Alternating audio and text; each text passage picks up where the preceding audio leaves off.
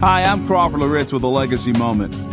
Have you ever been told that what you wanted to do would not work, that it wasn't of God? Years ago, when I began my ministry, a wise pastor gave me some great advice. He said, Crawford, don't ever let anybody discourage you. If you believe that God wants you to do these things and He's placed a vision on your heart, you pursue it. People will disappoint you. Some will even take an adversarial posture for whatever reason. But you continue to pursue what God placed on your heart.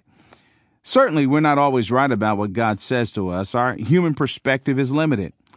Gamaliel reminds us of this in Acts chapter 5, verses 38 and 39.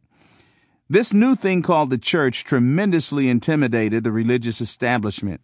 Thousands of people were being converted to Christ. The religious leaders wrongly felt they had to put a stop to this.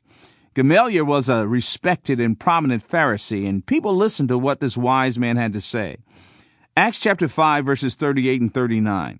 Gamaliel says, So in the present case, I tell you, keep away from these men and let them alone. For if this plan or this undertaking is of man, it will fail. But if it is of God, you will not be able to overthrow them. You might even be found opposing God. Through the years, I've learned to appreciate the barriers and the boundaries of my humanity. I try to be very careful not to say what is of God and what is not of God. God holds the final decision, and He's the one that knows the beginning from the end. Well, here's what I want you to remember today. Seek to encourage and give wise counsel, but don't trespass the limitations of your knowledge. You may be attacking the very thing God wants done.